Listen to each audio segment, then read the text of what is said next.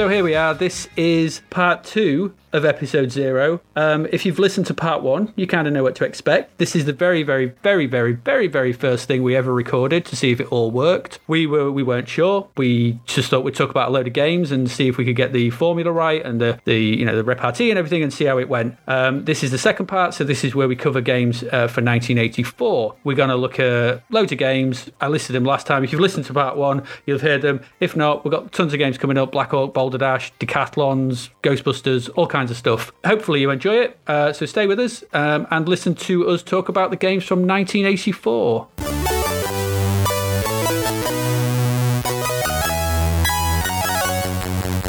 Right, hello, we are back. We're back with 1984 games. So we've done 1982 and 83. We've done the first year and a half or so of the Commodore 64. We're going to look at some of the notable games from 1984. So we're going to look at some that meant something to us, that were quite big at the time. And a lot of these really showed an evolution of the machine. So just as a quick mention, these probably in alphabetical order, just how we've listed them off. So not in release order or anything like that. But the first one, it's a strange old game. We're not going to mention too much about it, but there was a version, a game made of Alien. Yeah, so Alien was a huge movie when it came out. Weirdly, this is way later, because it came out in 1979, right? So this is way later into its... I'm not even sure if Aliens hadn't been either out or was imminent at this point. Maybe a couple of years earlier. But either way, this is a game based on the film Alien, and I think as much as I could get out of it, this was a name on the box, and it was designed to get people to buy it, because the actual game was awful. I couldn't make it make sense in any way. It was kind of, I don't know. I was when I started the game, I was confronted with kind of a map of the Nostromo and what looked like an inventory, and I had to sort of choose things from the inventory, and it kind of lost me at that point. Mm-hmm. Yeah, what it wasn't was a tense game of being stalked by a killer species of alien from another world. Yeah. It definitely wasn't anything like that. Yeah, it didn't really capture the film, and it's very green, I seem to remember. Is it green? It's all green. It's all very green, isn't it? Yeah. Yeah, they really It felt like it might have been a Spectrum or a conversion from another machine which had less colourful graphics, because it is just green and white. Yeah, it's not yellow. great. Yeah, that's Alien. So this one, a little bit more on sort of thing, but probably I could talk about this one. The next one is Black Hawk. And I really like Black Hawk, and I still like Black Hawk to this day. This is we were talking earlier on about Blue Max. This is Blue Max, but done properly from the top. You know, there's a reason why vertical scrolling shoot-em-ups work and not horizontal isometric shoot-em-ups. Correct. And Black Hawk is a really good example of that. It's got a really, really cool mechanic. For anyone that hasn't played Black Hawk, it exists on 2 screens. So you have your top screen where you have like a sort of radar icon thing. So it's a top-down scroll. It's a vertical scrolling game. Scrolls down from the top.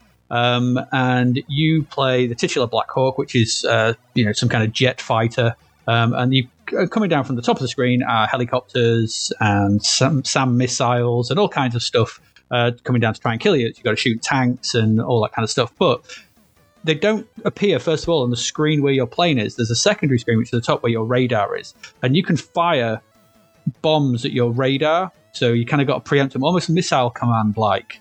And if your bomb hits just at the point where they're about to go through, you destroy them, sort of thing. And if you kill them before they get down to the off that screen, they never get near your shit. You never get near your plane. Obviously, that does happen, and then the game flicks back to your main thing, and then it becomes like a more standard vertical scrolling shoot 'em up where you're firing at things coming down towards you with twin lasers or twin guns, sort of thing.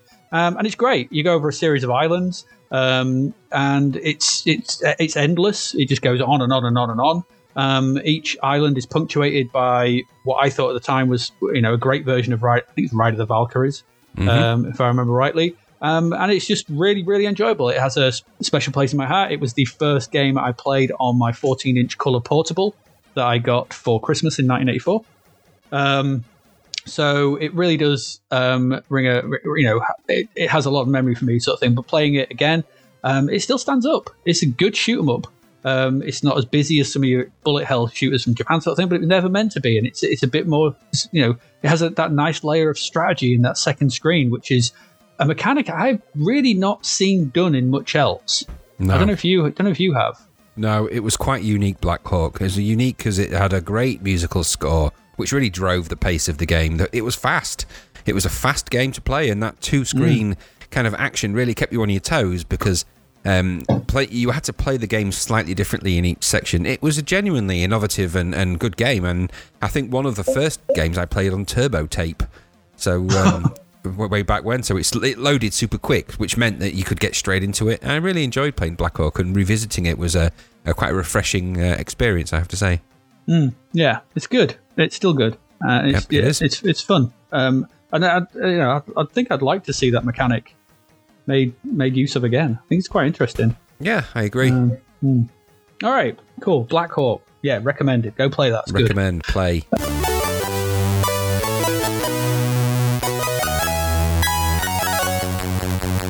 Boulder Dash. I like Boulder Dash. I Everyone think Boulder likes Dash is a very accomplished game. Everyone likes Boulder Dash. Yeah, and I think, there's some interesting fact. Boulder Dash, from a game-making point of view, is really slick. There's no sprites on that game. It's all characters, and for those that won't know what that means, it just means that it's programmed in a particularly clever way, which meant that it was really quick to load, and there's a lot to it. The levels are massive. There's hundreds of them. It's clever. Well, I think just to sort of think, I think there's only 16 and 20 bonus ones, and 4 bonus ones in the original. I think there was more. No, because there's Boulder Dash 2, and then I think Boulder Dash Construction Kit, right, okay. which I think does lead to. But I think there's 16 in the original game, right? And 4 sort of every 4th level you get a bonus one where there's loads of diamonds to collect. Yeah.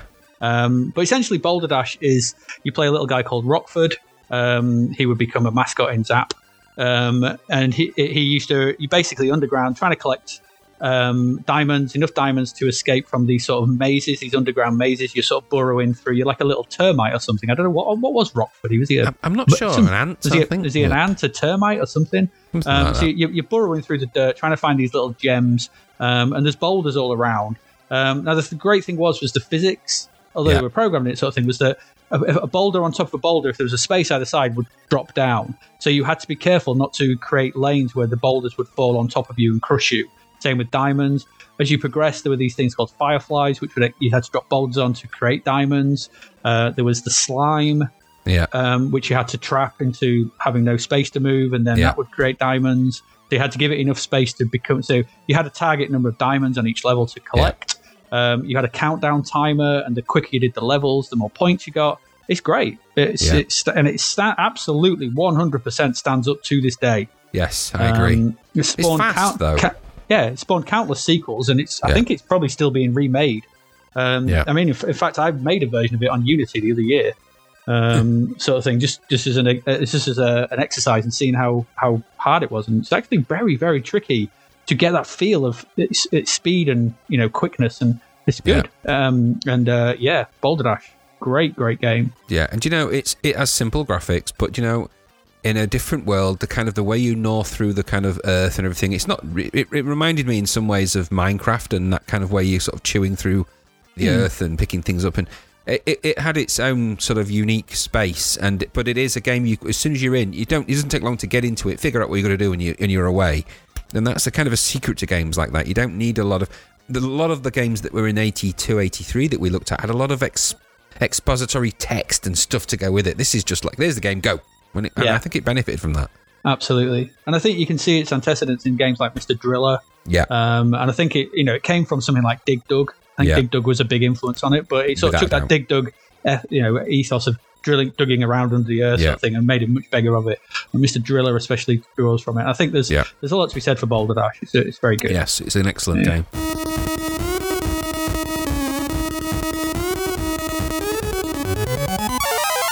What's next? Okay, so this is a head-to-head of two sports giants. Daley Thompson's Decathlon versus Activision's Decathlon. Or as I like to call them, Joystick Wrecker 1 and Joystick Wrecker 2. Because I think these two games probably accounted for more wrecked joysticks back in the 80s than any other games put together. I would agree. There was much joystick waggling going on in the mid-80s. and obviously, pardon the pun, around these games. You basically had to fling left and right as fast as you could the joystick, press the button for whatever event you're on. And yes, quick shot 2s. I went through about 3 or 4. Yeah. Quick shot 2s were not built for this. No, they had a design flaw. Yeah, and the fact that they were just weak. Yeah, you really needed the best joystick for this was the Atari one. Yeah, either the bog standard Atari one or possibly a arcade or competition pro. Yeah, one of those two. Something with the click stick, whatever they call it. Micro switch control. Yeah, because the quick shot 2 didn't have that. So inevitably, that was doomed. Yeah, it was, and they just broke. So if we had a head-to-head sort of thing, for my challenge, I played through both of them in researching this, and it came down to the one I always preferred, which was Activision's Decathlon, because it was actually a proper decathlon. Yeah. And also as well, it had some interesting mechanics. It made you run a full 1,500 meters. It did. It made you run a full that took 3.5 minutes. You're 3.5 minutes of slowly waggling from side to side. And when you got to 1,300 meters, it turned into a sprint. So you've been slowly waggling side to side for what was essentially about just over 3 minutes. Your arm was knackered. You were tired. You were running out of juice sort of thing. And then it went, now sprint. And to sprint, you had to properly waggle. So I'm talking like some full on fist pumping. And you'd be dead by the end of it. This gave you a proper workout. It did. Daley Thompson's Decathlon, on the other hand, and also as well, the thing about Decathlon was a very very nice animation on that main sprite. Really nice, some really nice animation on that. Daley Thompson's Decathlon won out for sound. That opening theme tune was a barnstormer. Yeah, I think needs to be said. But the actual game, bit rubbish, bit rubbish. Bit really, small. Not very. Just not very good. Yeah, it suffered from too much show and tell at the beginning and not enough game substance. And the irony of Decathlon is that the Activision Decathlon was that there was no celebration or anything really in that game. It was just you just did events and got the scores and that was it. And you never really got the sense of like the revelry that you got. Whereas in Daley Thompson's, it was kind of the opposite. The game itself was kind of perfunctory to the kind of crowd and everything else. And I think it came at a cost. And the Decathlon, there were very different experiences on Daley Thompson's. Was a very different experience on the Sinclair Spectrum. It was actually a better game on there. So this was actually quite a poor conversion of that. Yeah, but Decathlon Activision one was great, especially multiplayer. You had a few people around. That was a great game to play. Yeah, it was. And I think the thing with Daley Thompson's Decathlon, because I think it did come out after it, I think was trying to ape track and field too much. Yeah. Absolutely. And Decathlon, I know the other thing I found out about Decathlon, which I never was aware of, sort of thing, was made by David Crane. Of course, yeah. It went on to amazing things. So yeah. I mean, he created Pitfall and things, didn't he? David Crane was a legend in early computer game design, but I never realised he did Decathlon as well. So there you go.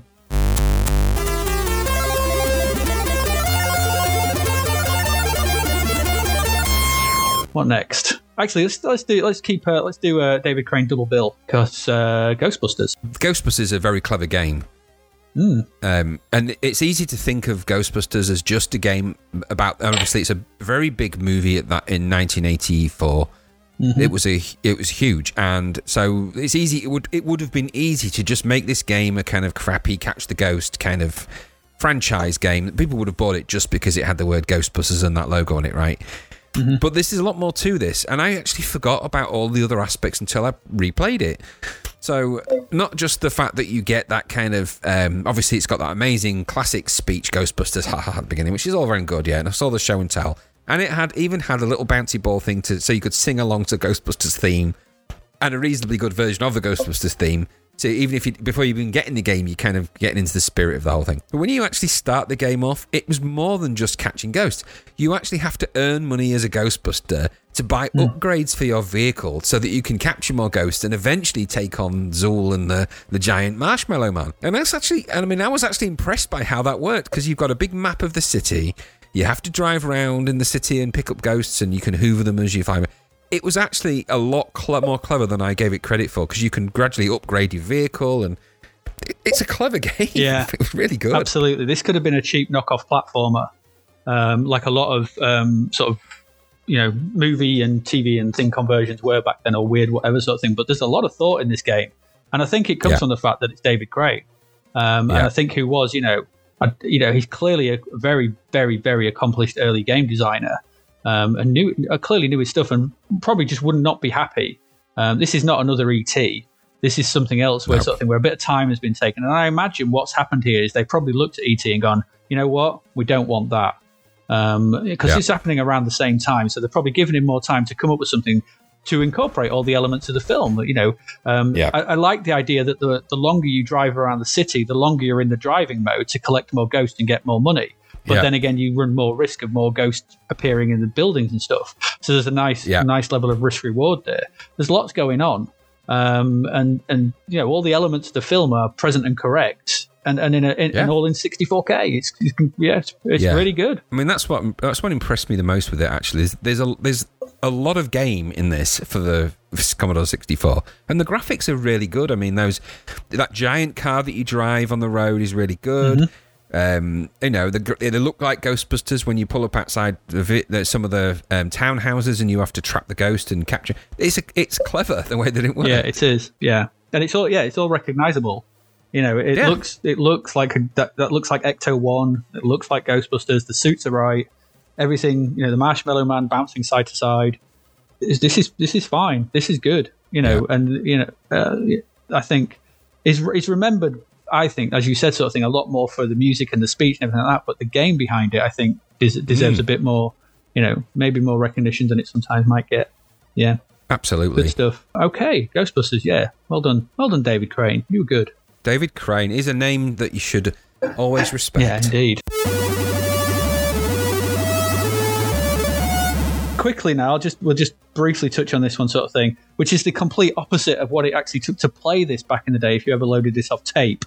And this is Football Manager. So the original Kevin Tom's Football Manager. For anyone that used to play this on tape will know that it used to load in BASIC with no kind of loading trickery. So it would take about 20 minutes and wouldn't always load, which was 20 minutes of your life you're not getting back. And obviously it's 1984, so you've got Zapped to read. So this is just boring to read. So when it did load sort of thing, it was very slow.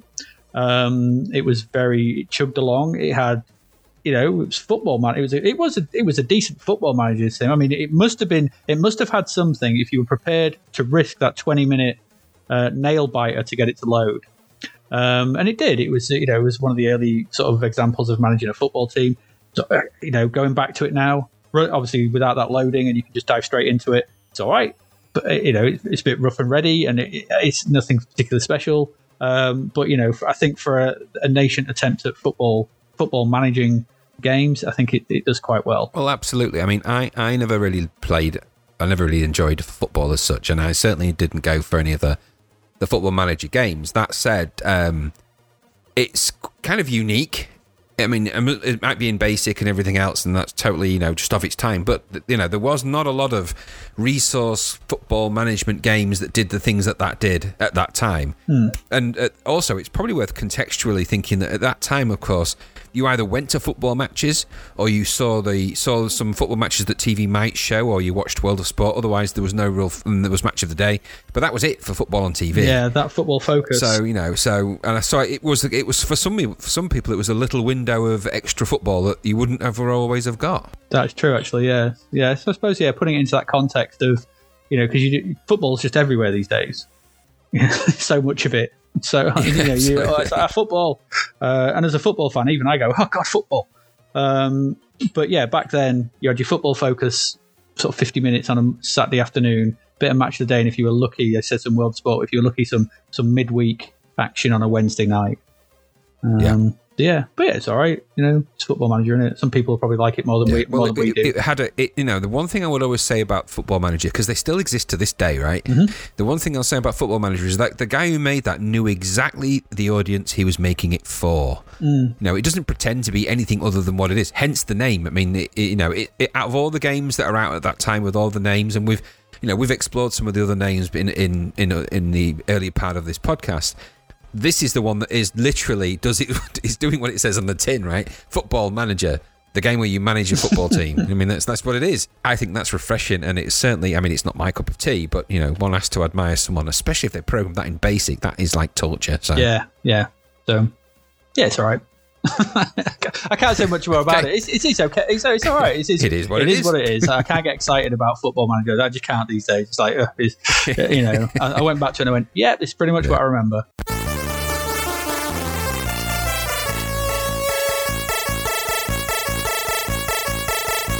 Next up is the most perfectly animated man on the Commodore 64. Impossible Mission. So well animated, they used him for several games, absolutely, including sports games. Yeah, we'll come to that later. Everywhere, this man. That sprite got around. I mean, I think Impossible Mission, I think to this day is one of the greatest early examples of a quality game design. It's exceptional. It's truly exceptional, that game. It is obviously crazy hard. And you know, and it's no easy game. That is a challenge. It really is an impossible mission. However, there's so much going on in that game, and so many little mechanics thrown in. It's astonishing. I mean, even when I played it earlier, I was straight back into that game. It's just marvelous. I think it's a marvelous game of that time. Okay. Truly great animation. You know, it's a bit of a mixture of platformer, puzzle game, kind of music. Follow the leader type Simon kind of thing. It's such an odd game, and you know, and yeah, it is great. Some of the levels and platforms are sparse and hard, but I don't know, it just has a really curious appeal, that game. Yeah, I mean, I can get behind most of it. I found it way too hard. It's far too hard, and I think that I think when I played it.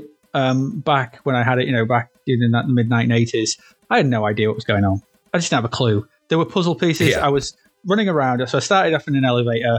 I ran into a room. There were robots. Some would zap me. Some wouldn't. Some would move fast. Some would move slow. There were bits of furniture I would stand up against and kind of rub myself against until a puzzle piece popped out. And then I would get this puzzle piece and then go back into the elevator and find some more. Go into the room, find more puzzle pieces.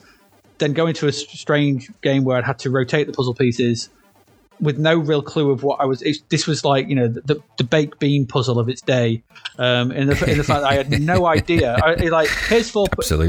Here's 16 puzzle pieces that make 4 different puzzles, but we're not going to tell you which 4 of each, you know, which 4 fit in each puzzle. You have to work that out, and we're not going to tell you which corner they go in or which rotation they go in.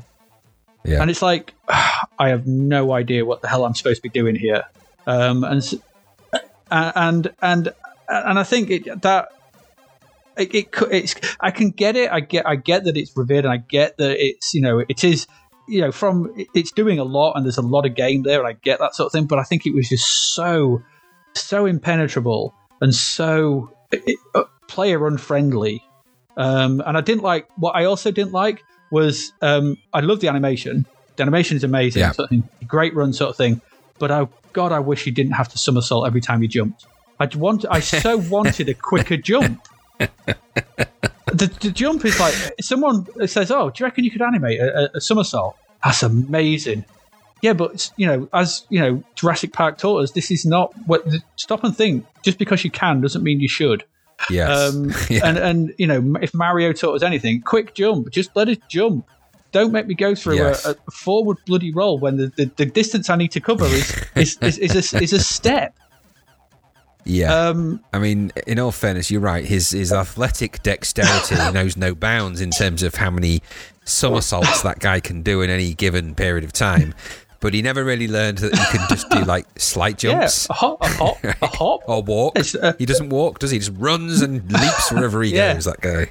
And I think that just put me off, because I never felt like I could. I never felt like I was improperly in control. So you know, playing, you know, other simpler platformers. So even something like, you know, Hunchback, which clearly is not as good a game, and I get that sort of thing. But the fact that I could actually move left and right, and his jump was pretty quick, was refreshing. When you went to this, it was like you know, you had to plan well in advance. And some might say, well, that was the point. You had to plan sort of thing about 3 days before that you needed to do a somersault. and yeah, I get it. I get the plaudits around it. I understand a lot, but it did nothing. It just left me feeling cold most of the time because I couldn't connect with it. And I found as well that I found it really sterile in its atmosphere, and that just didn't. There was nothing warm about that game. There was nothing inviting.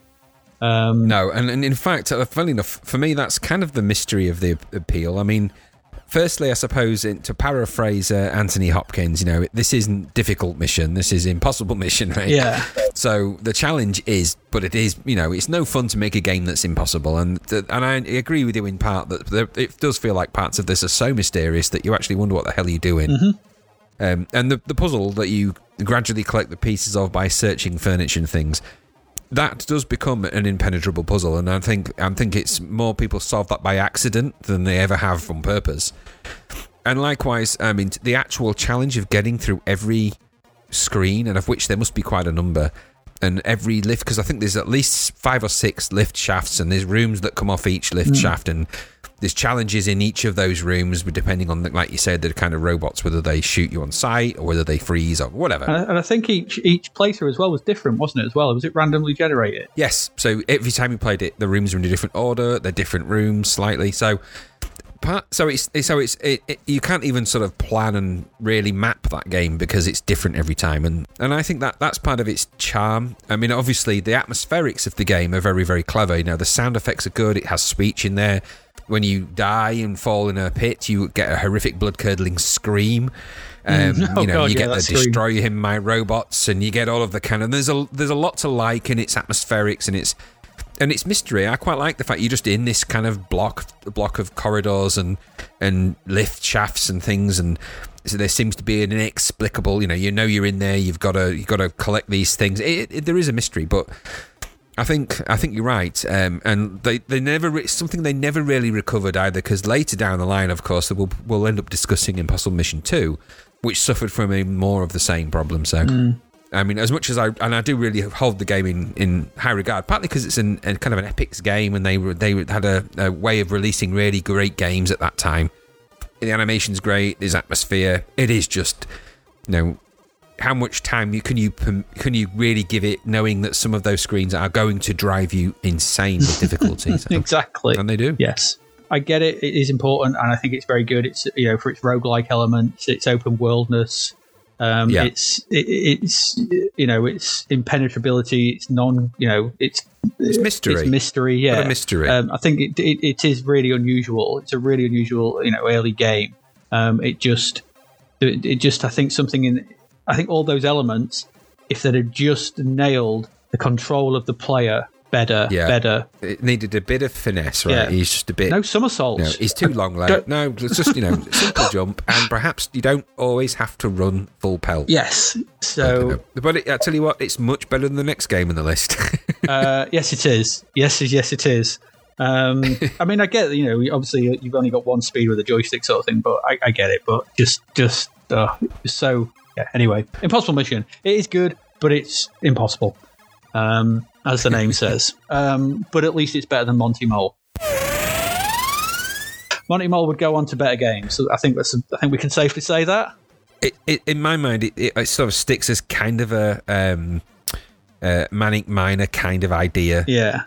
But not nearly as implemented, and not that I even like that game. I don't like that kind of game either, and this just felt the same. And in fact, the game I played when I replayed it became very frustrating very quickly for the same reasons. I just kept jumping and dying and hitting things, and I was like, no, this is not my cup of tea. They're busy. They're really busy levels as well. Yeah, I couldn't get on with it at all. I felt no enjoyment from it. I'm surprised to see it was a Tony Crowther game. Which I never realised it was. I thought that because of the graphics. The graphics had that kind of Tony Crowther, as we'll discover as we go through more of the Zapped to the Past games and the Zaps, and Tony Crowther's games become more prominent. He has a graphic style when we get to Trap and things like that. We'll see all that. But I wasn't a fan of Monty Mole. I wasn't a fan of the Spectrum version of any of those types of games at all either. So for me, it just felt like a blocky version of something I hated. Yeah, it's not. No, it's Duplo. It's Duplo Lego. Nobody likes Duplo Lego. No, nobody. No, just get real Lego, proper Lego. Yeah. You can have you don't need 6-foot blocks, just small, tiny blocks is fine. But he will come back much better, Monty Mole. Yes, he does. He does return. Now we have our first, again, a proper sequel to something we mentioned earlier that was awful. That actually somehow, I have no idea how, is incredible, and that is Pit Stop. That is Pit Stop 2.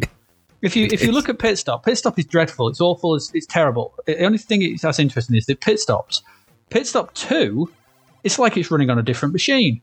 To this day, I still think Pit Stop 2 is one of the great technological feats on the C64. For those who don't know, sort of thing, Pit Stop 2 is a split screen, driving game where you drive around replications of real world tracks. You can do there's 6 of them held in memory. It's all in 64K. So Hockenheim, not the Nürburgring, Brands Hatch. There's 6 sort of tracks from the 80s. And they're replicated properly, sort of thing. So when there's a right turn, you turn right. When there's a hairpin, it's a very tight. If it's a sharp bend, same. And this is all done full split screen.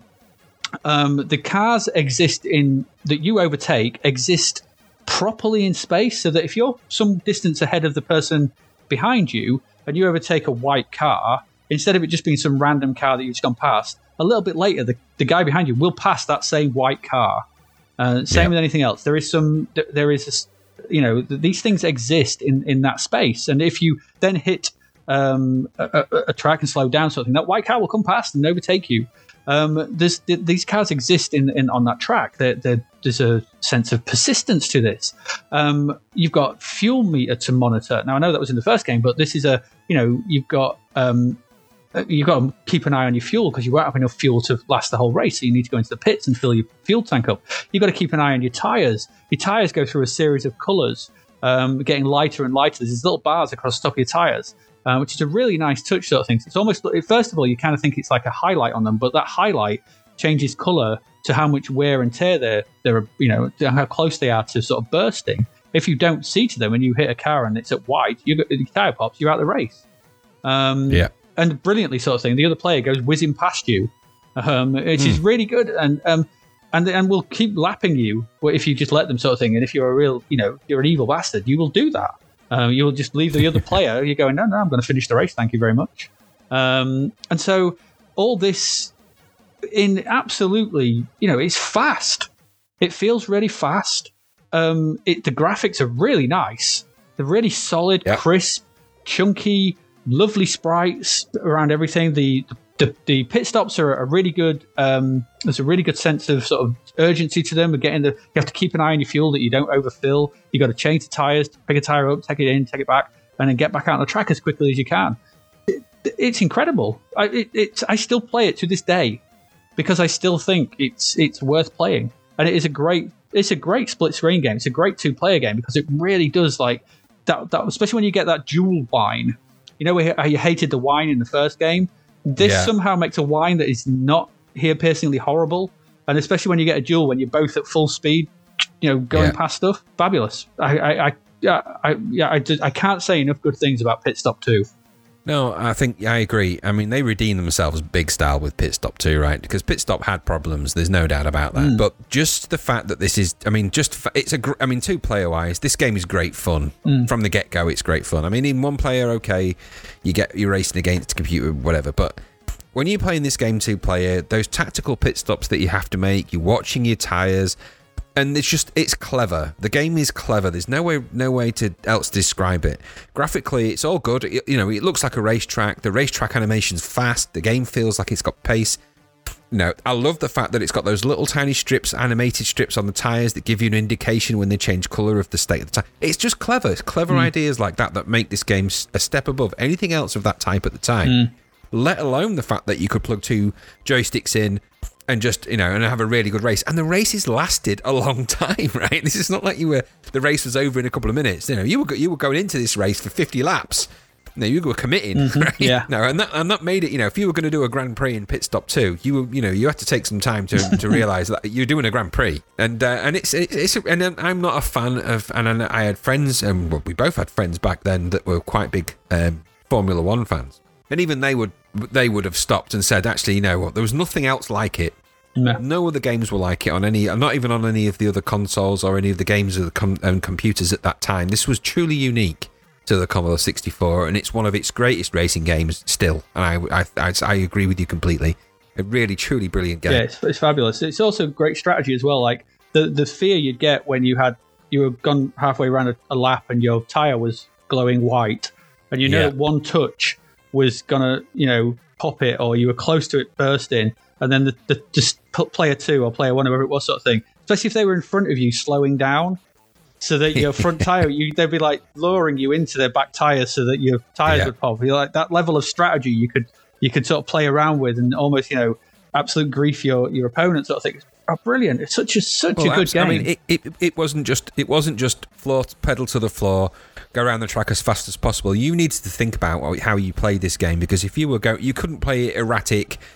This wasn't Outrun. This wasn't something where you could just get in a car, drive around a track, and if you crashed, oh well. If you hit other vehicles, you were going to wear your tyres down, and you needed to make a pit stop. And it's a clever game. It really is, and a really great racing simulator, of which there was nothing else of that type at that time. Absolutely. I mean, pole position was out and about, but there was nothing on that. This was way better than that. Yeah, because there was much more to it. It had much more depth to it. And the sound effects are, it's still kind of that drone, but it's actually, like you say, you've got so much to think about in the game. It just becomes, the noise in the background, which is exactly what it probably is. Yeah, you are focusing more on the track and the cars and your tires and the fuel. Yeah. That the drone, you don't want something that distracts you too much, so that almost just lures you into the flow state of moving through it. Yeah, brilliant game. Pit Stop 2, and still worthy of people going back to that, I have to say.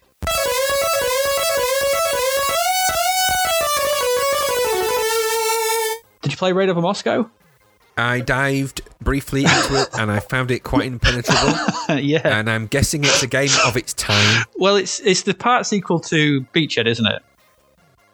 So it's made by the same guys. The carver, one of the carvers, Bruce Carver. It was just kind of crazily difficult to even do anything with. Yeah, it doesn't help itself in the fact you've got to move your ship around and then press a random button to open the bomb bay doors and get out. Yeah.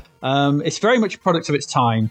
For those who don't know, Raid Over Moscow sees, it starts off with like a view of the globe, a view of the northern globe, northern part of the world, and a missile is launched from Russia heading towards America. I think you've got something like 6 minutes. So you come sauntering out, and I can only describe it as a saunter. There's no rush in that guy getting to the airplane. he's not overly worried at that point, it seems. He's just finished off his sandwich and going, oof, if I run, it's going to give me a bad tummy. So he saunters over to his plane, of which he is maybe 3/4 the size of as well.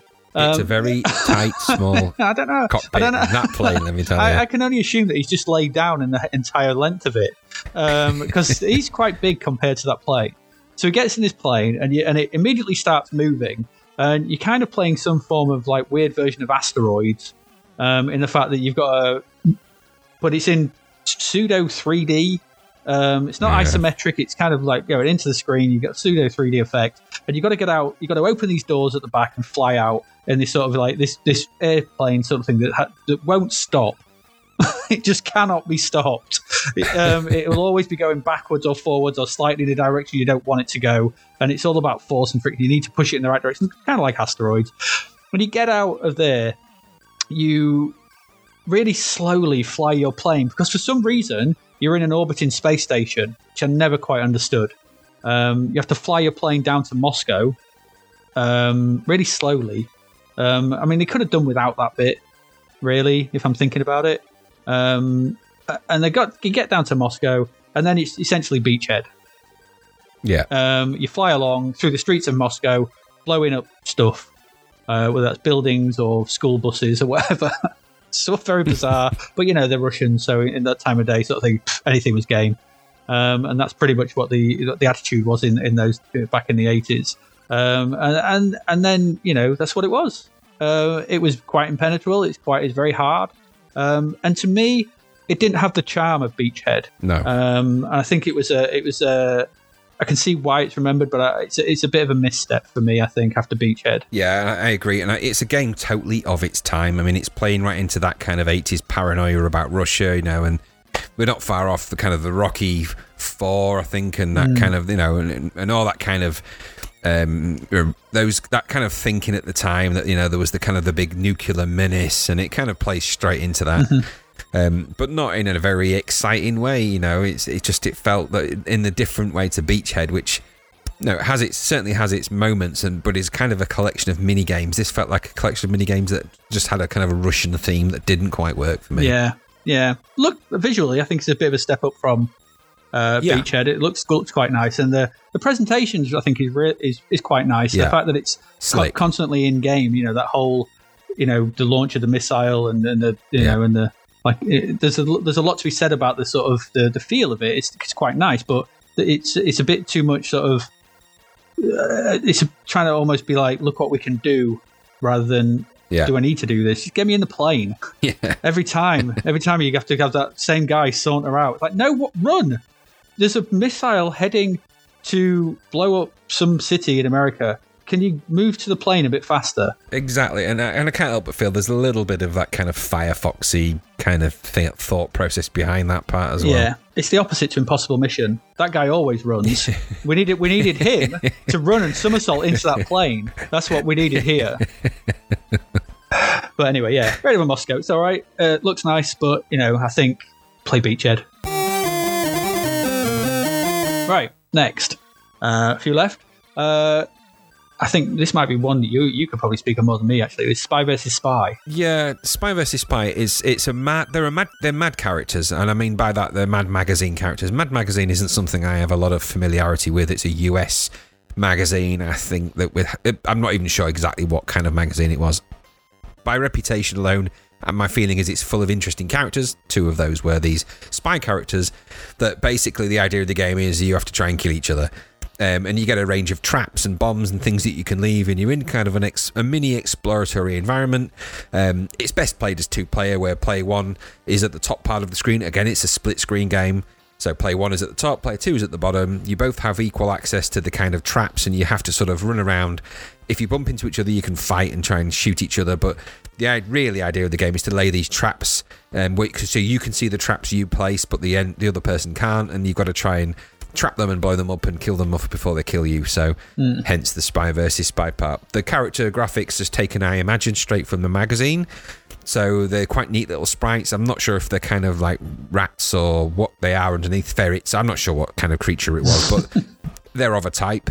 But the game had a look. It was fun. It was a good 2-player game, and I think it suffered from, it never had a lot of longevity. So it's not a game that after a few plays with somebody, it could get a bit tiresome. And, once you've done all the traps and you've done through all of that, it just became a bit samey. There was if it had an upgrade tree, so you could actually buy more different kinds of traps, which is probably something that would come into either the later versions or later kind of game experiences. But at this particular time, with the kind of memory limits and the sprites and the graphics that are in it, you're limited to just kind of this small selection of traps and bombs. And I think it suffers a little bit from its inability to be bigger than it wants. But as an experience for 2 players, initially, it's got a few hours of fun in there, I thought. Anyway, what did you think? Yeah, I think my problem with Spy vs. Spy was that I never had anyone to play it with. And I don't think I ever really. I think my brother played it once and he didn't like it. So I think as a single player game, it's really dull because the AI for the computer is so good. I used to find that they just go charging through it and be gone before you knew what was going on, and they would never fall for your traps. So I never really. I wanted to like it. I think I liked the style of it and the fun feel of it and that sort of thing. But I think you hit the nail on the head that once you'd seen everything it had to offer, I think it was it shot its load. And I think as a single player game, which is how I experienced it mostly, which was a shame, it didn't really click. So I think it's an Assassin's Creed. It's a good template. It's a good proof of concept that probably got better out in what was sequels. Was it Island Caper or something? Or and in all Yeah, you're right. And I mean, in modern day times, right, this would be an online game, a mobile game. Among Us is a similar kind of idea in some ways. Yeah, absolutely it is, yeah. So, it is a precursor. Remember, this is pre-internet and pre-anything like that. So, two-player is two people sat in a room, not two people over a network or anything. So, for that, it did have something, but it relied on that because the actual AI, such as you'd call it if you were playing against the computer, was pretty perfunctory and actually pretty rubbish. So you didn't have a great experience. It was a two-player game. Yeah, maybe I was just rubbish at it because it always used to hammer me. Yeah, well, it was no fun, because part of the fun of that game is, if you played a bomb for your friend and you're playing with your friend and it blows them up, it's that kind of, side by side, haha, Yeah. I've just, whereas if it's the computer, there's no real payoff. And I think as all the spy versus spy games, even the ones that came later, which were actually a lot better graphically and everything, they all suffered from a very similar problem. And is that if you don't have someone to play it with, and then it suffers. Oddly, there's a couple of games which we'll cover later, things like International Karate and stuff like that actually didn't suffer from that problem for very different reasons, but we'll cover that. True, yeah. Yeah, there's something very sad about a 13-year-old boy laughing at his computer when it got into one of its bombs. Just because he's got no friends around at the time. Just sat in his bedroom. That was great, wasn't it? Just silence. You died, Commodore. I bet in my mind now I've got this kid sat there with his joystick and 2 glasses of orange. I was never allowed 2 glasses. Well, he's just got one from him and one from the person he would have otherwise have played it with. But he's like, shall I drink yours, Timmy? No, that's we for couldn't Timmy. afford glasses. I said on my hands.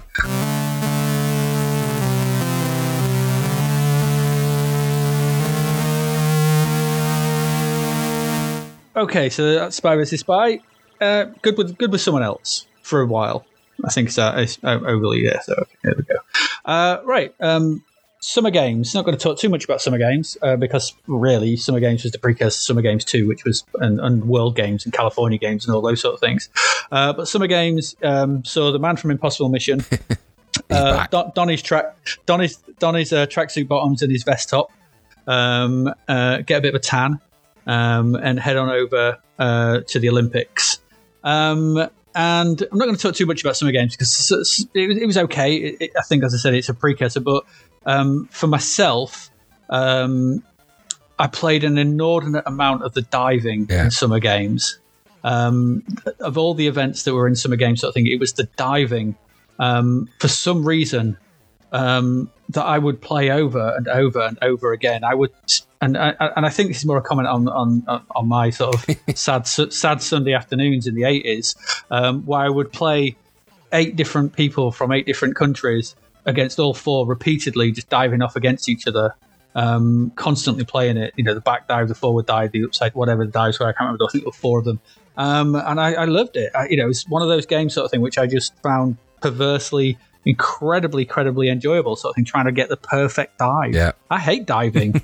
I mean, I'm not a swimmer in the slightest, but for some reason the virtual pixelated version of diving in Summer Games was a real winner as far as I'm concerned. And I'll speak a lot more about Summer Games too, but I think Summer Games does deserve an honorable mention just because, as I said, it's got the guy from Impossible Mission in it, and I think because Pit Stop 2 was Epic's, wasn't it? It was, but yeah. Yeah, so Pit Stop 2, I mean, Epic's are worth a mention at this stage because I think Epic's had become something of a bit of a force. Yes. They were one of the few American companies in the early days that really made a splash over here. US Gold brought some other things over and some other bits and bobs, Activision and things like that. But a lot of the games, we would look at would be English sort of thing. Maybe a lot more English games sort of thing. But I think actually looking through this, a lot of them are American, which is strange, really. I thought we'd be looking at a lot more British games, but not. I mean, I suppose the Commodore 64 was an American machine. Would sort of acknowledge that, so would sort of explain that. But but I think Summer Games and Epic's in particular were on a rich vein of form in this early days of the Commodore era sort of thing, and I think it's worth a mention just because it led to those much better games. Winter California, Summer 2. Absolutely. and things like that. Did you play it much? I wasn't a big fan of summer games. I'm like you. I much preferred the later variants of the Epic games, World games especially, and winter games.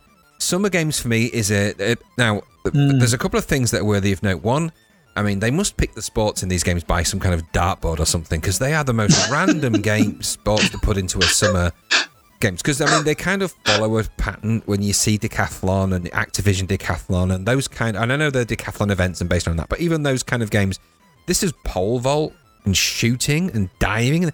And the fact that they took on those sports is interesting in of themselves. And that's something that they followed through all the way through these kind of Summer World, Summer Games 2, and all of those California games. They all had really unique games in them, micro games, and they're quite clever in their own way. Just Summer Games was kind of the blandest of all of them, really, but I suppose it was the first. It sets up benchmarks. Who can forget? Who can really forget the selection of the anthems page and those horrific versions in some instances of those? but conversely, and to be fair, I learnt more national anthems from that screen by just going, wonder what the national anthem for Japan is. Click on that one and you get a version of it. And they're not, some of them are a bit discordant, but that's a screen with how many flags on it at the time? That's unheard of for a game to be celebrating the cultures and the sports of all those different nations, let alone in one game. And I know this was a disc game or a tape game, so for tape users, it was a kind of a frustrating experience of bits of loading and stuff. The disc one, less so. And of course, this was the first game that featured the Vorpal loader, and we'll talk much more about that later down the line, because they developed the most rapid game loading I think I've ever seen in any disc-based games. But suffice to say, it was the earliest of this, the weakest of them all, strangely. That seems to be a bit of a theme, because Pit Stop was the weaker version, but when the second version comes out, that's a whole different matter. Yeah, I think you're right. I mean, it had gymnastics in. That's what I mean. Gymnastics. 4x400 meter relay, freestyle relay. When you're doing that dive in, when you do smash into that pool, and like I did repeatedly when I replayed it, the inability to be able to straighten, it didn't help. But there was a hilarious moment where I did what can only be described as the world's crappiest dive ever, backwards dive ever, and I scored 0.5 from the first judge. It just made me laugh out loud, because it was the only score I got, 0.5. I'm thinking there was a part of that he liked. It must have just been, but he must be injured after that. I'll give him at least half a point. So little moments. Yeah, I loved it. I loved that. What too keen on all the rest of them, but the diving. There was just something about that diving. Absolutely. I loved it. So worth a mention. But yeah, I think it's worth a mention as well because of like you said, the things it ushers in. Yes, it brings in a whole era of things. Yeah, the development path that goes on absolutely. From there. And just quickly, just to wrap up our sort of highlights, maybe some lowlights, I guess, or some dimensions of 1984. We've got a couple of arcade conversions. Yes. There were a lot of these. I'm not going to speak. I'll let you speak about one sort of thing. I think I remember having it actually. It was a strange soft case tape. Weird. Like padded case, right? That was for Zaxxon. Yeah.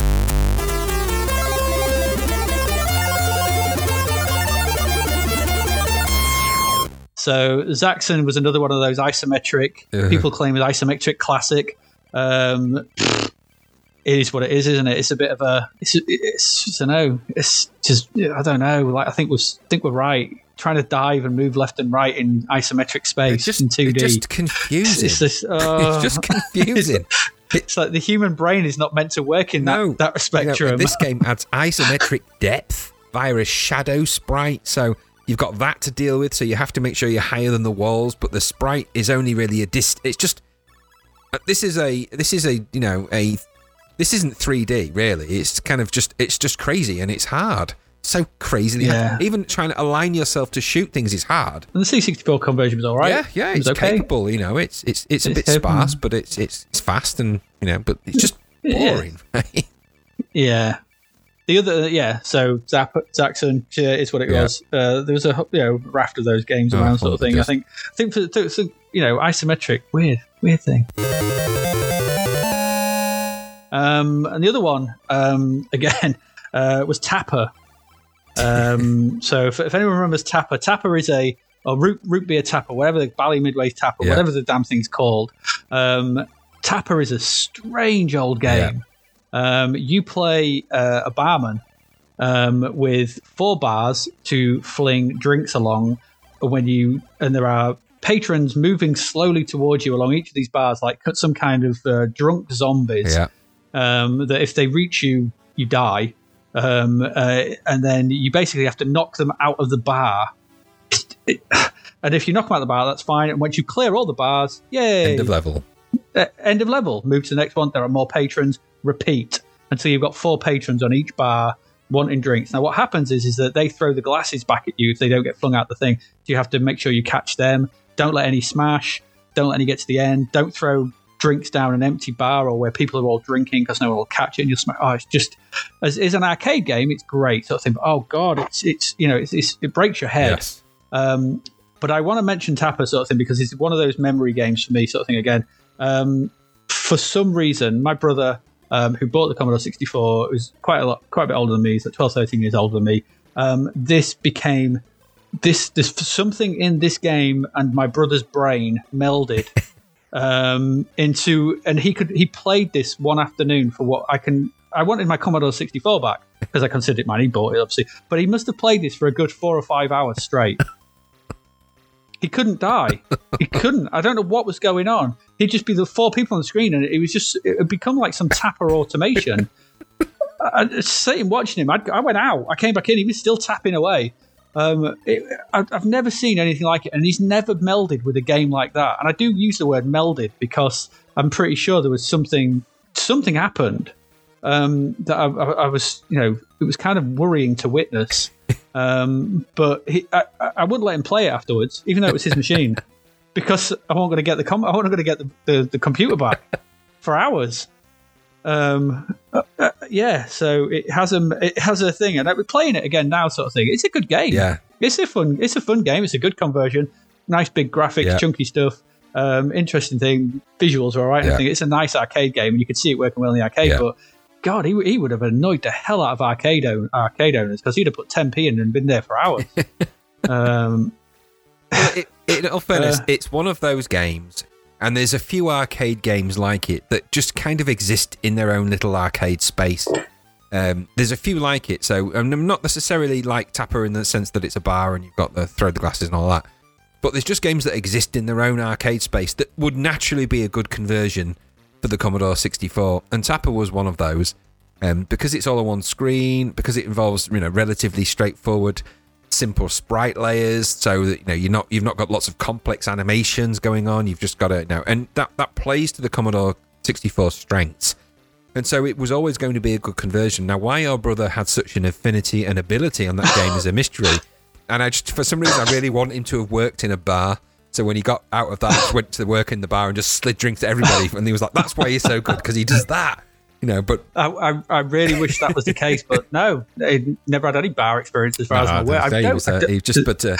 Some people just find their game mojo, right? And it is frustrating when you've got someone who just becomes really ace at a game and you just want them to get off. Get off, you just feel like switching it off, but apparently, no, that would be too much now. That's beyond anger inducing. You don't need to get beaten up.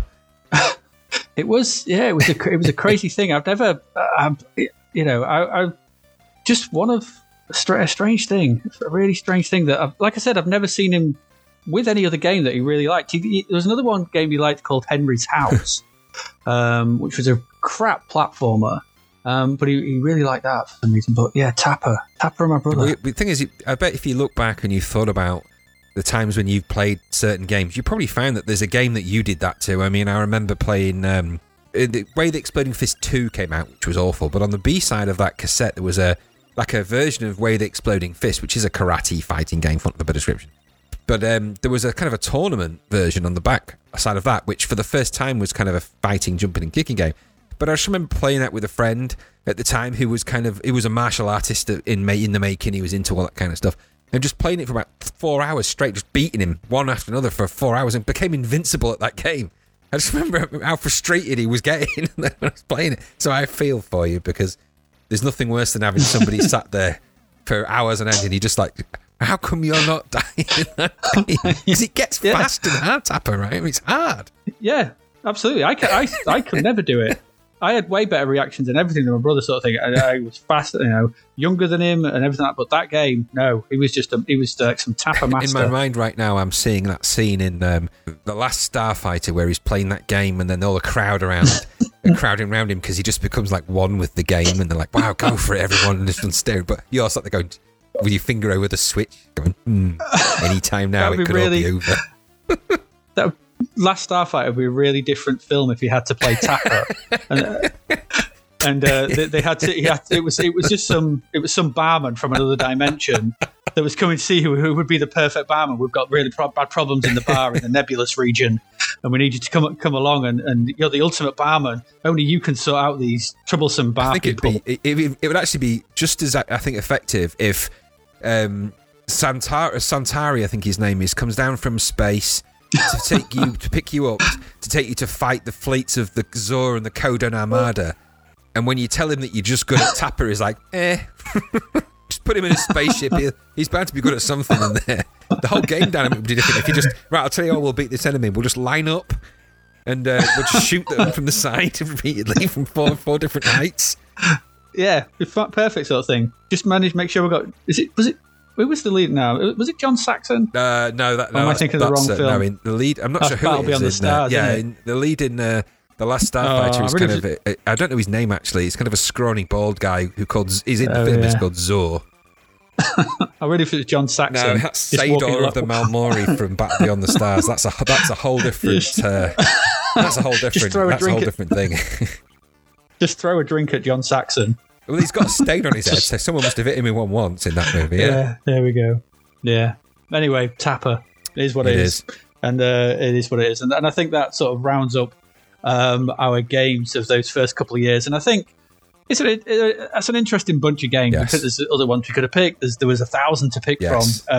But so many of them were just garbage. Well, yeah. And so many of them are just variants of an arcade theme and not good conversions. The conversions we have picked are sort of interesting ones, but I think there's a real sort of evidence of really interesting sort of games sort of proliferating in this sort of early nation period of game design history, where a bit more power, a bit more oomph to home computers, and a bit more freedom to not just be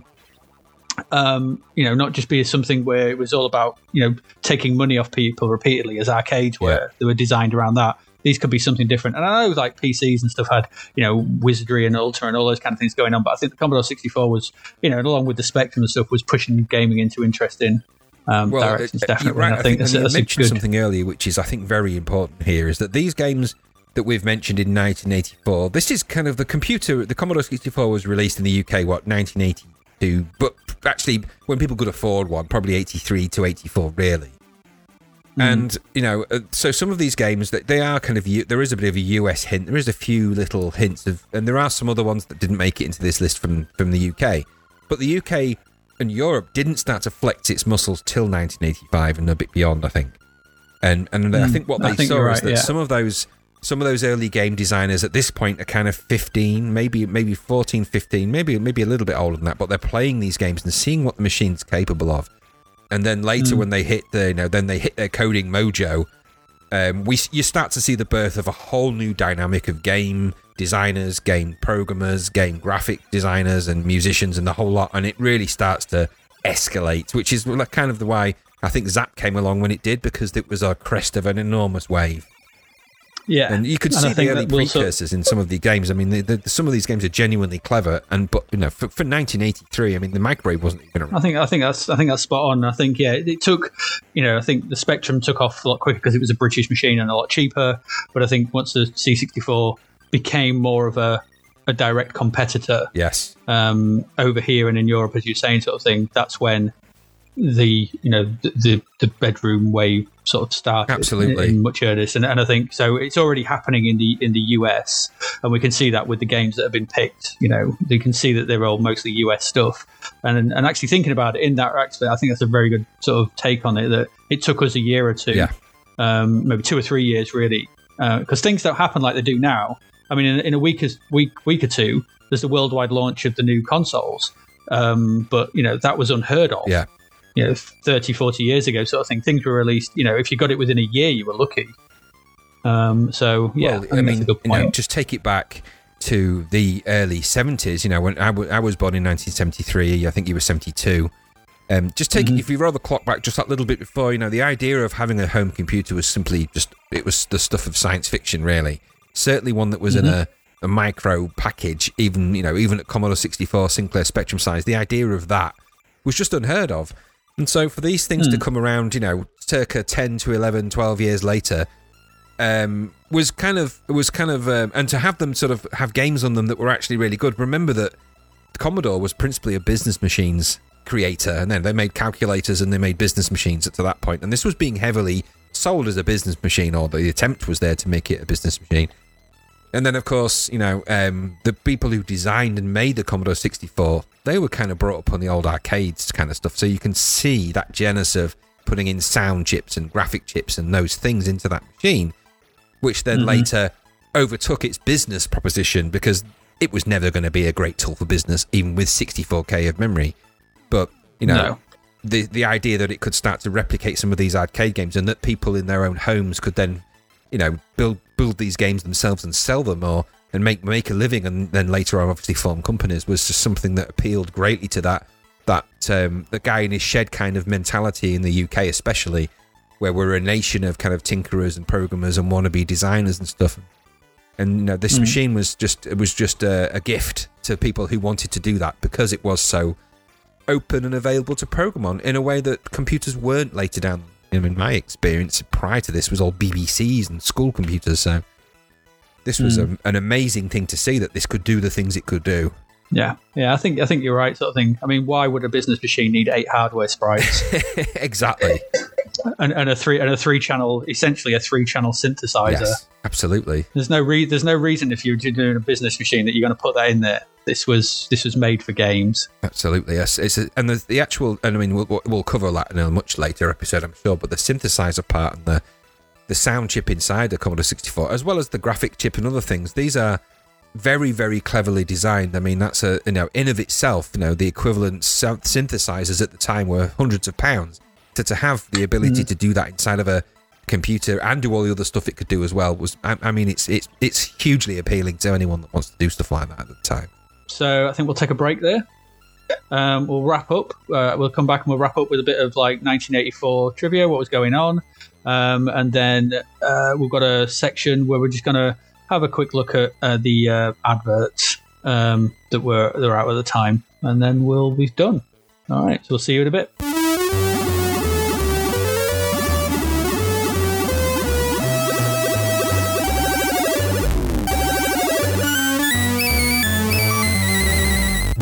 Okay, and welcome back. Okay, so we're coming to the end now. We're going to look at 1984. What else was going on? So we've had a look at the games. What was going on in the film world? We've looked at 1983, 1982. We've seen a bit of a change. And I think 1984 continues that change quite spectacularly. Could you guess what was number one? I want to say it's probably a Rocky movie, but I could be wrong. No, we've actually covered the game. Okay.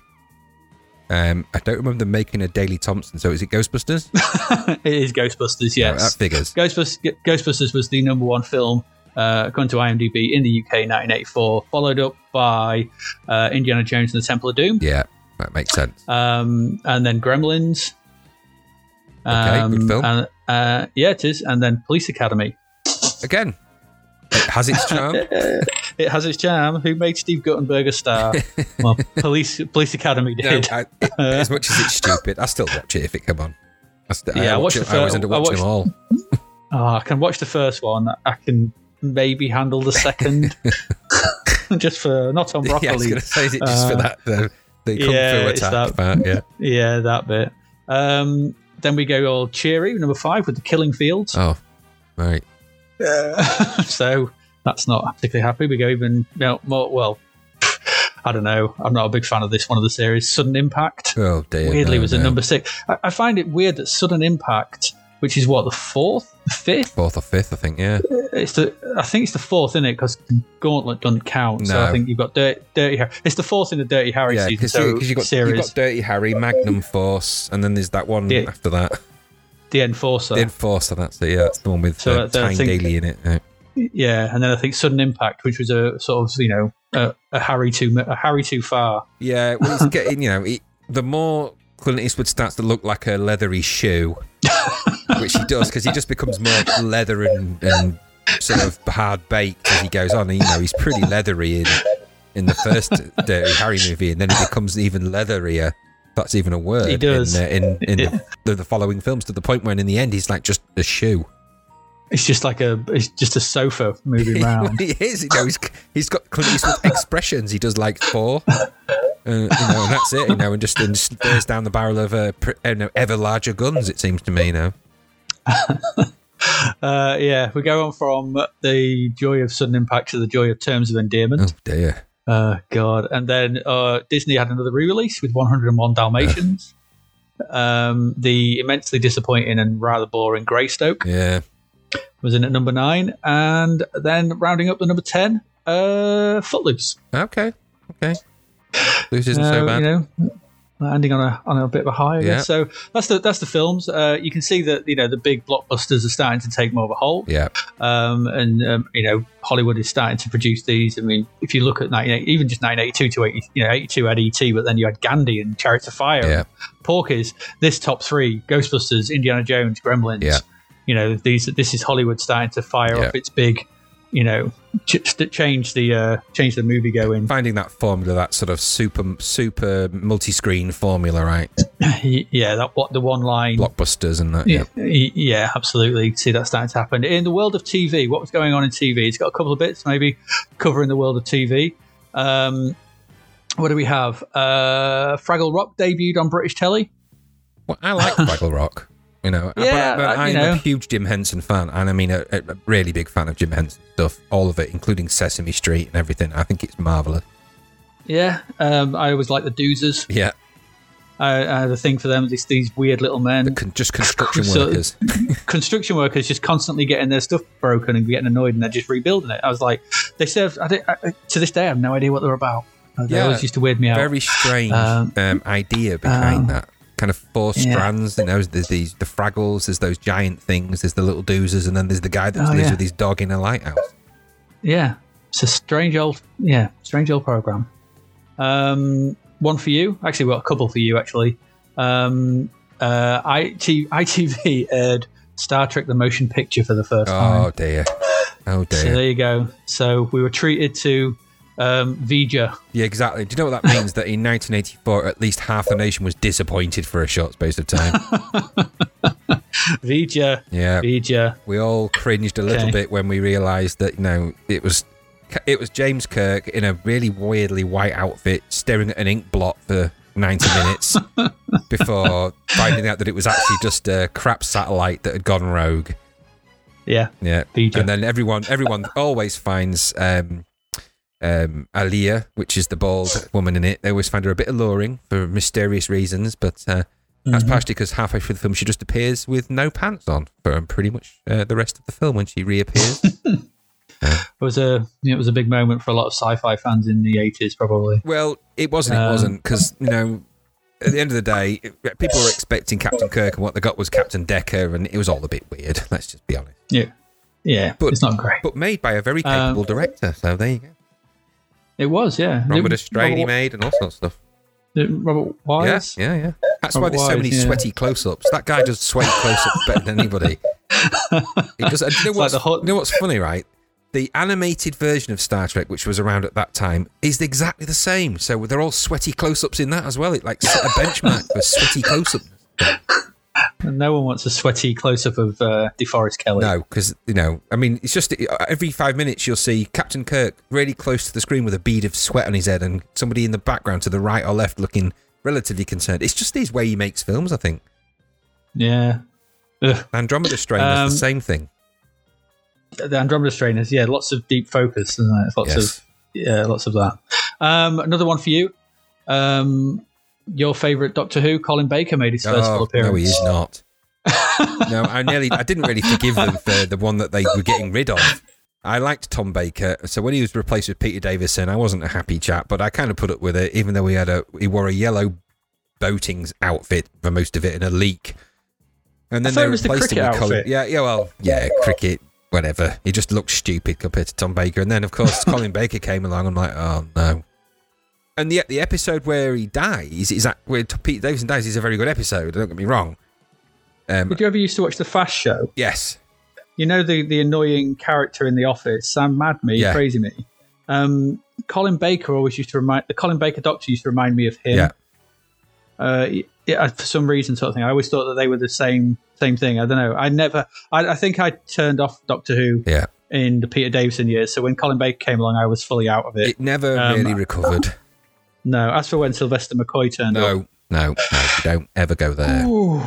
No, when the day he fought a giant licorice sort man was the day Doctor Who had taken a vicious turn for the worse for me. Yeah.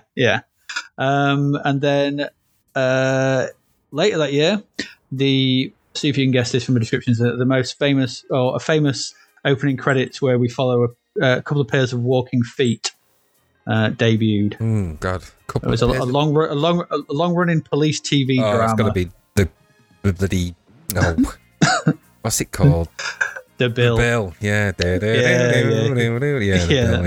Yeah, it went on forever. Yeah, meaningless TV drama of nothingness. Yeah. So that finally aired, sort of thing. So there wasn't a lot really going on in 84. There's probably loads more going on, but for us, it's like, the big time. One highlight for Doctor Who fans that anyone will remember was that I think it was 1984 where the Five Doctors was aired, which is where, for reasons I can't be bothered to go into right now, 5 Doctors are somehow in the same timeline, but they end up having to go to this particular place, and there's a great moment in it where there's something called the Rascalon robot. They go to Rascalon, there's a Rascalon robot, these Cybermen decide to try and attack it, and he just takes out about 50 of them with arrows, and they're all like puking cybertronic liquid out. Just go on YouTube and, you don't might be a Doctor Who fan or anything but just for the sake of it, spend 5 minutes looking up the 5 Doctors and the battle with the Rascalon robot, because it is truly brilliant and a moment you'll never forget once you see it. I'll put that on my to-do list. Music again. I still really wasn't into music at this point. I think we'll cover a bit more music when we go into the 80s and stuff, and we sort of look at more in time with the Commodore 64. So yeah, films, TV, I think we can see a shift in movement, sort of thing. So the big films were starting to come onto TV. We were starting to get premiere.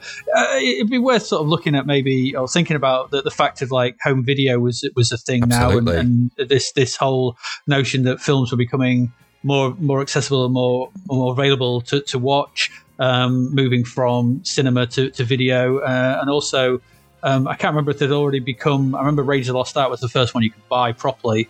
I don't know if that had already happened, but it was a case of like being able to go to a shop and rent stuff, things, media and stuff. It was like you said earlier, sort of thing. If you imagine this late 60s, early 70s, this notion of being able to actually record TV, and this notion of being able to get film whenever you really wanted and take it home and watch it at your leisure for £1 or so, or whatever it was you used to do it. Although I do remember the first videos we rented were £5 for 8 days. Yeah. I don't know who came up with that business model, but God knows. But we paid it, and I think the first film we had was MASH. Goodness me. Yeah, I know. Blame my brother. So yeah, there was a change. It was a changing time in consumption of media. 1985 was about to see the sort of launch of MTV and things like that. And I think you can start to see this. Hollywood is starting to churn these big films out. I think within this time as well, within this period of time, children's TV had become a thing. Specialist children's TV. So the hours after school had become, the hours for watching, kids telly sort of thing, and that had started to sort of feed into, all kinds of like, saturating our brains with stuff. Yeah.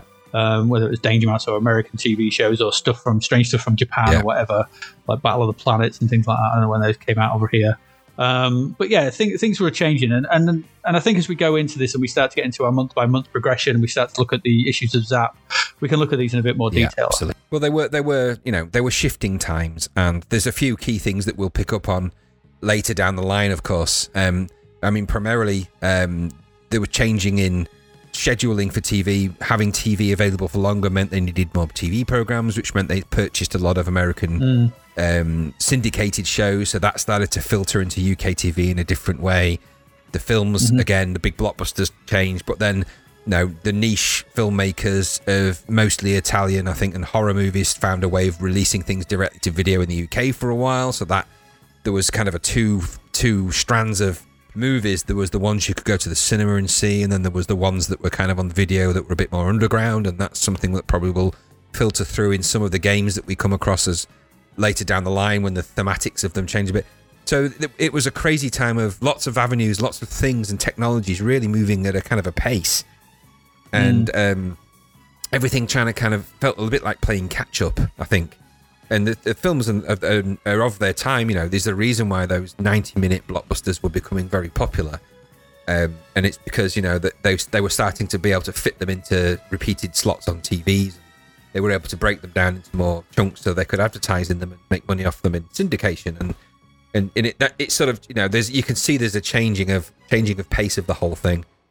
Well, I mean, Dallas had already started to be broadcast just in the afternoon on BBC Two, I think.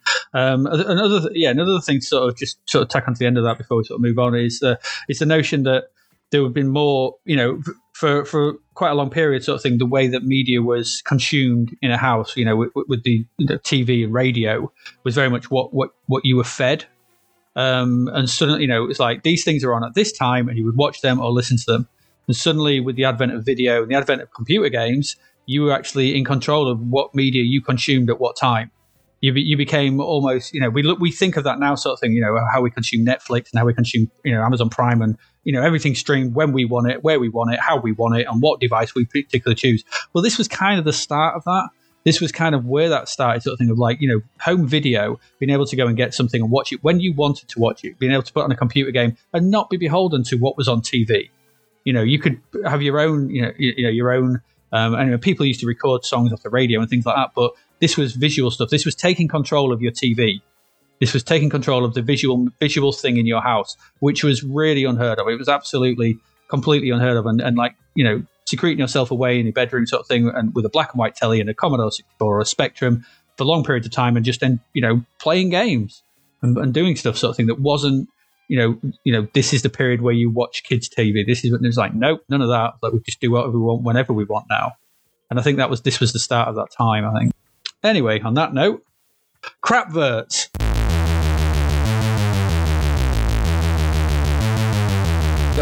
So just as a final wrap up, just for a bit of fun,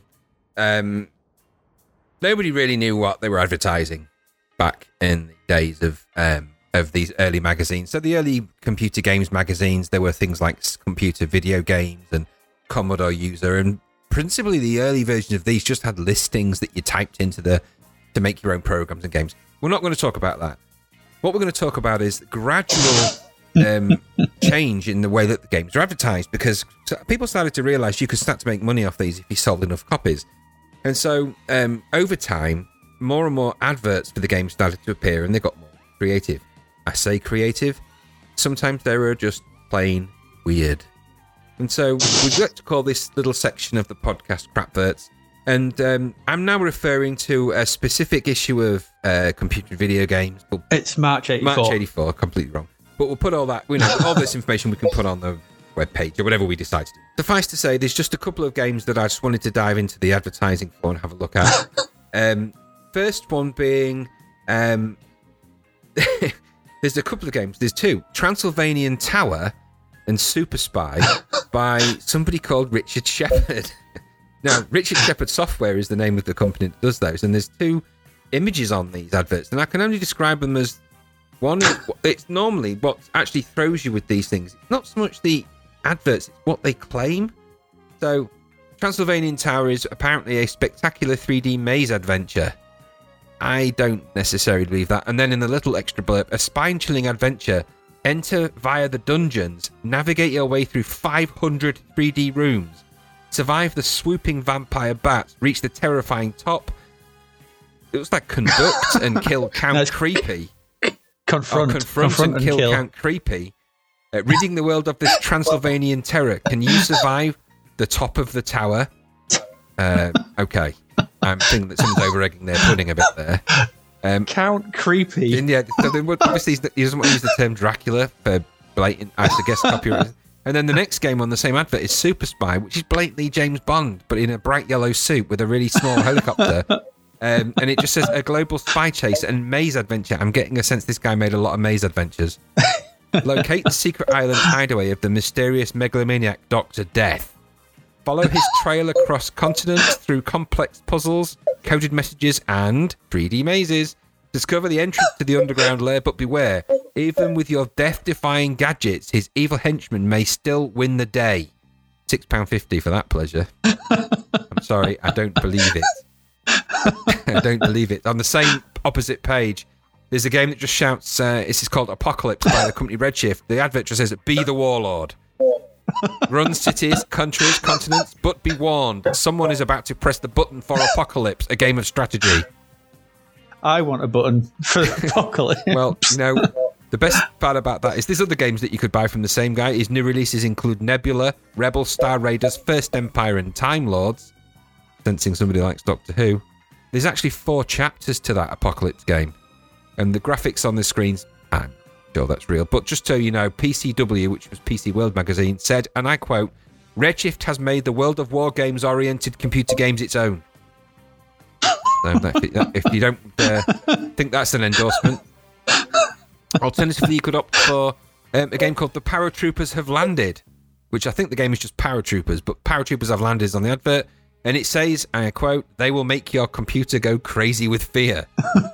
The good news is that one of the best games, it says Terry Grant from Rabbit Software says it's one of the best games yet. That's because it's made by Rabbit Software. I'm guessing he's the owner. And then it says, the next one down is an obscene celebration of slaughter. Home Computing Weekly. It just doesn't sound like something they would say. Seems a bit too draconian, a bit heavy. Okay. I have to say as well, these paratroopers don't look particularly scary. No. They look quite cuddly. Yeah. Why is that helicopter flying sideways? Why is there so many? Where did they come from? Because they've been dropped from something, and then they're just... You don't send paratroopers in to fight helicopters, of which there seems to be an abundance in that. Like 5 helicopters. Alternatively, if that's not for you, you could dive into my personal favourite, Savage Pond. Now, Savage Pond is made by a company called Starcade, and for £8.95 on disc or cassette, and I'm going to read this description verbatim, it is a truly remarkable depiction of life cycles in a freshwater environment. A semi-educational program with high-resolution graphics crammed with thrills, spills, and entertainment featuring... And I won't read the entire list, but amoebas, hydras, dragonflies, bloodworms, jellyfish, beetle larvae, spiders, water fleas, bumblebees, and the common frog. And apparently it's a real joy. Now, I actually have downloaded and played Savage Pond, and I can tell you it's very, very far from a pond simulation of any kind. I just kind of angularly flew around as a tadpole, collecting dots, and that was kind of the crux of that. Certainly it was oversold. I'm not sure it's a totally unique concept, well thought out and superbly programmed. I'm pretty sure that's exactly what it isn't. But that was just me. And then I suppose as a finale, there's a couple of worthy mentions. You could always go for Big G Games and play Mega Hawk, where you look like a fighting chicken, or Xylogon, where you look like a fighting ketchup bottle, or the inexplicable Time Bomb. She's just no description of what that game is on the advert. It's just a giant shoe about to step on a bomb. You have to figure the rest out yourself. The actual mainstay of the advert is for a chess game, so what that's got to do with the price of tea in China, I don't know. But they all made these kind of wild claims for their games. I mean, if you look at Imagine, which was a game label that later was merged with another company to make different games, but some of the games on their list include Stonkers, Diddums, Alchemist, Zoom, Arcadia, Jumpin' Jack, and Zip Zap. And it says on the top of this, from Imagine, don't just take our words, see what the experts say. What experts? Oh, there is some quotes from there. Now, this really is something special. These bright young things at Imagine have confidently pledged themselves to the production of totally original arcade games. From Personal Computer World, again, they seem to be doing a lot of stuff. There's an advert for Llamasoft in that issue as well. And then, last but by no means least, there's one there called Micro Mouse Goes Debugging.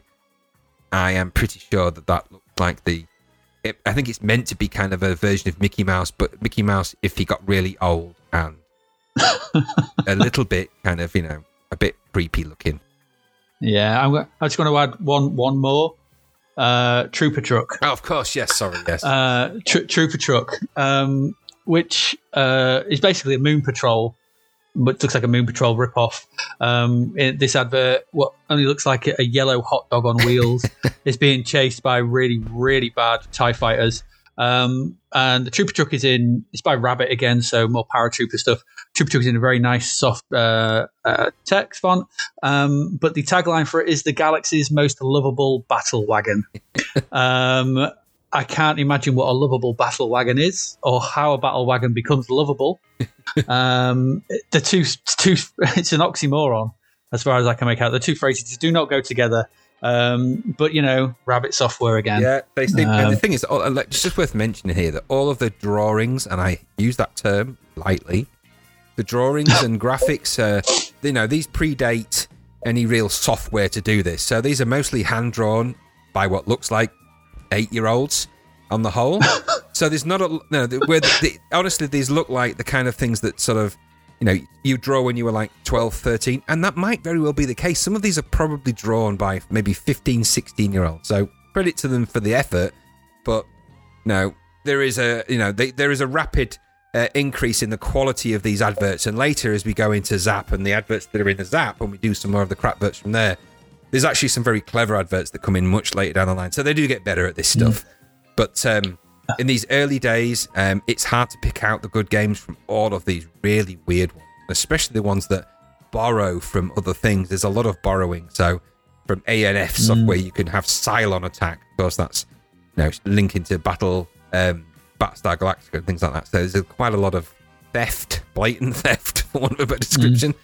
But I'm not going to rush off and play Transylvanian Tower now, that's for sure. No, I've not got a hankering for another 3D maze game. No, and that's the crapverts for this particular podcast.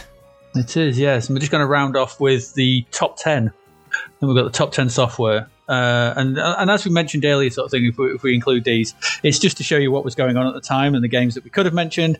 But you'll see that there's a lot of sort of really not particularly very good arcade conversions and some weird stuff. So number one, and we're just going to do the C64 stuff. There's all kinds of charts here, but so Commodore 64, we've got number one, The Hobbit from Melbourne House, which is a text adventure, if I remember that. And we've got Radar Rat Race. Who knows? Who knows? Then we've got Arcadia from Imagine, Crazy Kong game, not all Donkey Kong, Purple Turtles. Sounds painful. Yeah, I'm going to put maybe a Frogger type thing. Aquaplane, who knows? That sounds isometric. Then we've got, 3 Deep Space. I saw the advert for that, and it blatantly is not what it's sold as. Well, why 3D? Because it's 3D. It's meant to be like it's an isometric game again. Oh, okay. I was thinking, how do you measure it? What 3 of what? Well, technically, that's 3D. 3 deep. Oh, right. 3 Deep Space. Yeah. Okay.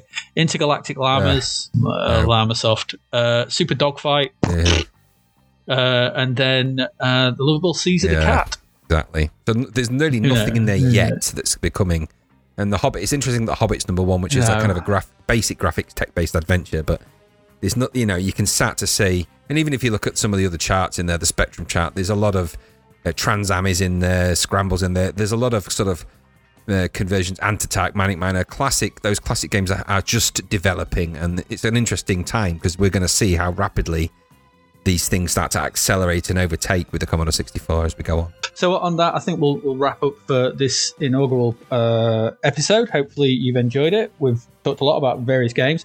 We'll get into a more of a obviously more of a structured as we progress, sort of more of a structured approach as we progress, because we will be looking at Zap issue 1.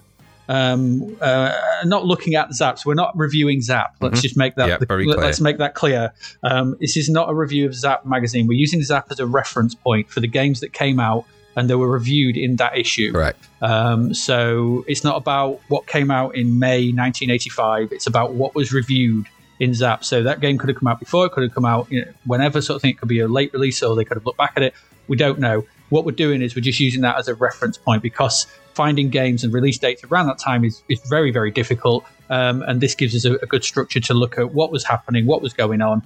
And so our initial episode will be episode 1, Zapped 64 issue 1 will be the reference point, and we'll be looking at May 1985. Absolutely. So hopefully you can join us for that, and we'll carry on talking about C64 games, and you may want to go play some of them. Are we going to add any to a list? Yes. Are we going to do a list of games we should do? We'll have a Zapped to the Past list of games that you should play before you die, and we'll get to choose some games. We won't do it for these particular ones. We've kind of mentioned us as we've gone along, really, and we'll put some early ones in the list maybe.